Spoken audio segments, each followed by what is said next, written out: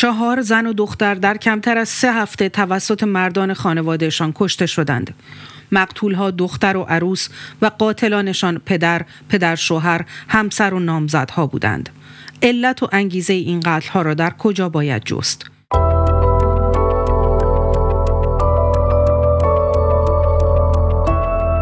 سلام، من بیتا آذری هستم با برنامه دیدگاه. یکی از این زنان در خیابان‌های مشهد زیر ضربات چاقوی نامزدش جان داده. دیگری را پدرشوهرش در ارومیه با 3 گلوله کشته.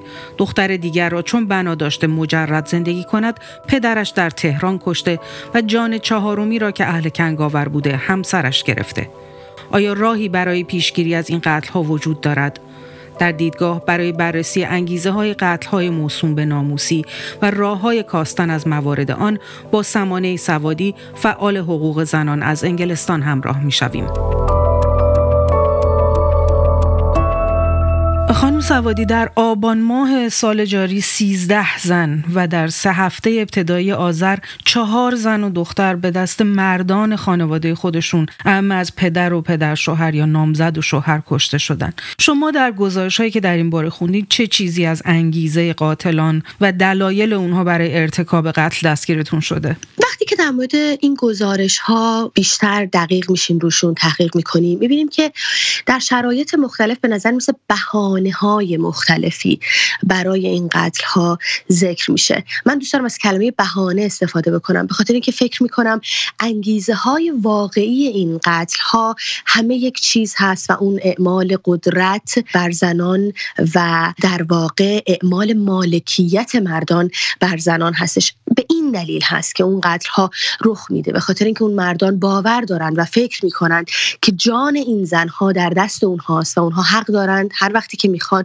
جان زنها رو بگیرن. اما برای این چه بهانه‌هایی دارن؟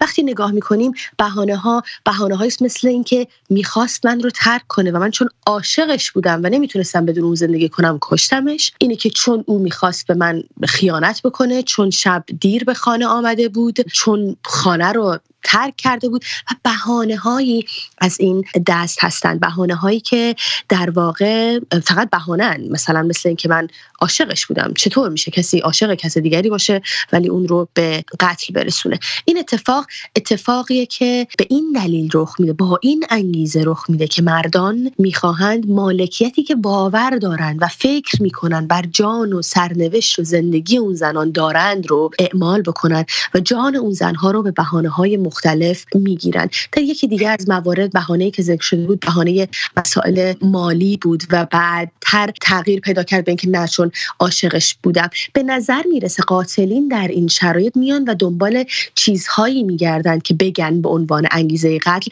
که بتونن عموم جامعه رو با خودشون همراه بکنند و در واقع دلیل بتراشن برای قتلی که انجام دادن. شما اساساً انگیزه قتل‌های موسوم به ناموسی رو شخصی میدونید خانم سوادی، یا دلایل اجتماعی و فرهنگی در وقوع اونها نمود بیشتری داره از نظرتون؟ من دلایل اجتماعی و فرهنگی رو مهمتر میدونم، نه اینکه دلایل شخصی و انگیزه‌های شخصی وجود نداشته باشد. اما زمانی که یک جامعه میاد یک قتل به بهانه ناموس رو میپذیره و ازش استقبال میکنه و حتی گاهن توجیهش میکنه، گویی که داره چراغ سبزی به قاتل نشون میده. شاید شنوندگان با این برخورد کرده باشند که وقتی که خبر کشتن زنی به دست مردی، پدری، برادر یا برادر شوهری، همسری شنیده میشه، اولین چیزی که به ذهنشون میاد اینه که آن زن چه کار کرده بود؟ حتما این زن یه کاری کرده بوده. یعنی اینکه جامعه اولین سوالی که در ذهنش به وجود میاد و اولین کاری که ذهن جامعه میخواد بکنه این هستش که به دنبال بهانه بگرده برای اینکه یک دلیلی بتراشه برای این و بگه که این مرد این کارو کرده چون که زن مستحق این بوده، به جای اینکه بخواد این پرسشی که مطرح میکنه این باشه که خب این مرد چرا یک همچین خبط و خطایی کرده، سریع دنبال این میگرده که بخواد توجیهش بکنه. وقتی به شکل فرهنگی و اجتماعی ما با یک همچین مسئله‌ای مواجه هستیم، با این مواجه هستیم که جان زنان در دست مردان قرار میگیره و جامعه و فرهنگ اصرار داره که این قتل ها رو توجیه بکنه. ما حتی در قوانینمون مواردی رو داریم که قتل زنان به دست مردان توجیه میشه. به نظر میرسه اینجا این دلایل فرهنگی و اجتماعی مهمتر میشن از این جهت که بستر رو فراهم میکنن برای این قتل ها و به نوعی قبح این قتل ها ریخته میشه و مورد پذیرش جامعه قرار میگیره که هیچ در برخی از موارد حتی جامعه تشویق میکنه اون مرد رو که اگر غیرت داشتی، اگر مرد خوبی بودی، تا الان 10 بار زنت رو، دخترت رو، خواهرت رو کشته بودی. زنانی که هدف این نوع قتل‌ها قرار میگیرن عموماً به کدوم یک از اقشار جامعه تعلق دارن خانم سوادی؟ قطعاً عدم دسترسی به آگاهی، به منابع میتونه نقشی داشته باشه در تعداد این قتل‌ها، اما وقتی نگاه میکنیم میبینیم در نهایت زنان از گروه‌های سنی، از گروه‌های اتنیکی، از طبقات اجتماعی مختلف در تمام دنیا ممکن است که به دست مردانی که قرابتی نزدیکی با اونها دارند کشته بشن. نمیشه اینو انکار کرد که بله در مناطقی که آموزش کمتره، در مناطقی که آموزه‌های بنیادگرا بیشتر ترویج میشه، در این مناطق ممکنه که این نسل قتل‌ها راحت‌تر صورت بگیره، جامعه راحت‌تر توجیهشون بکنه.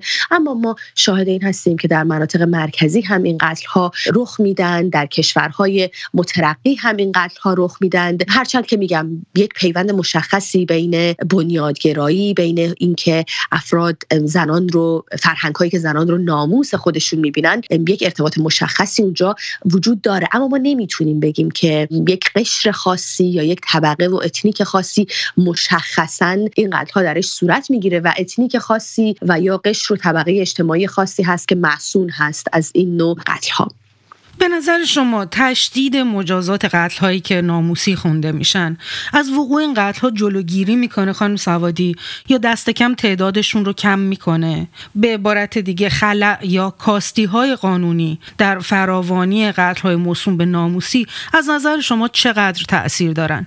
همونطور که پیشتر گفتم ما در قانونمون قوانینی داریم که قتل زنان به دست مردان رو توجیه میکنه. مثلا اون جایی که میاد و به مردها میگه که اگر شما همسرانتون رو در بستر در حال هماغوشی ببینید و اونها رو بکشید از مجازات معاف خواهید شد. یا قتل دختران، البته نه فقط دختران، قتل فرزندان به دست پدر وقتی که توجیه میشه، خب غالبا دختران به دست پدرانشون به قتل میرسن بنا به دلایل ناموسی. در این جور موارد انگار که قانون داره به نوعی فرهنگ سازی میکنه، یعنی میاد به جامعه میگه که این میتواند یک فرهنگ باشد، پس در نتیجه جامعه این رو میپذیرد و پذیرا میدوند و از اون طرف به خود قاتل هم چراغ سبزشون میده که تو میتونی، انگار که داره براش مجوز صادر میکنه، تو میتونی جان زنان رو بگیری. در کنار این وقتی نگاه میکنیم میبینیم هیچ حمایتی هم از زنان وجود نداره. یعنی حتی زنان برای اینکه زمانی که مورد خشونت قرار میگیرن از نظر قانونی انقدر مراحل قانونی که بخوان طی بکنن که ثابت بکنن در یک رابطه پرخطر هستن چالش برانگیز و طولانی میتونه باشه که اصلا ممکنه که در نهایت جون خودشون رو در پیش از این که اصلا کار به مراحل قانونی بکشه از دست بدن. خلأهای قانونی نقش جدی رو بازی میکنن، میگم از دو جهت، هم از این جهت که فرهنگ ساز هستن، گویی که دارن یک فرهنگی رو ترویج میدهن، هم از این جهت که اگر اتفاقی بیفته با توجه به اینکه خب یک جامعه داره میبینه مردی که همسرش رو کشته، پدری که دخترش رو کشته، به اندازه یک سارق، اون هم یک سارق مثلا جیببر خیلی معمولی ممکنه که در زندان قرار بگیره، خب فکر میکنن که در نتیجه جان زنان اهمیتی نداره. اما همونطور که گفتم در کشورهای دیگه هم مثلا در انگلستان، در فرانسه اینطور نیست که این قتل‌ها رخ نده، با وجودی که اونجا حمایت‌های قانونی هم وجود داره اما این قتل‌ها رخ میده. یعنی میخوام بگم یک پیوند و یک در هم تنیدگی بین فرهنگ و بین قانون وجود داره. نه تنها قانون باید وجود داشته باشه بلکه کارهای فرهنگی هم در این حوزه باید انجام بشه و در دست هم هست که اینها میتونن در نهایت جان زنان رو در واقع حفظ بکنن از این دست قتل‌ها. خانم سوادی، برای پیشگیری از قتل‌های این چنینی چه میشه کرد؟ چه امکاناتی وجود داره که یک زن یا دختر با استفاده از اون بتونه خطر و تهدیدهای جانی رو که بهش وارد میشه گزارش کنه. مسئله که وجود داره به نظر من اینه که ماها نباید به مسئله خشونت علیه زنان به شکل مسئله فردی زن A و زن B و زن X نگاه بکنیم. این مسئله باید تبدیل بشه به مسئله جمعی ما.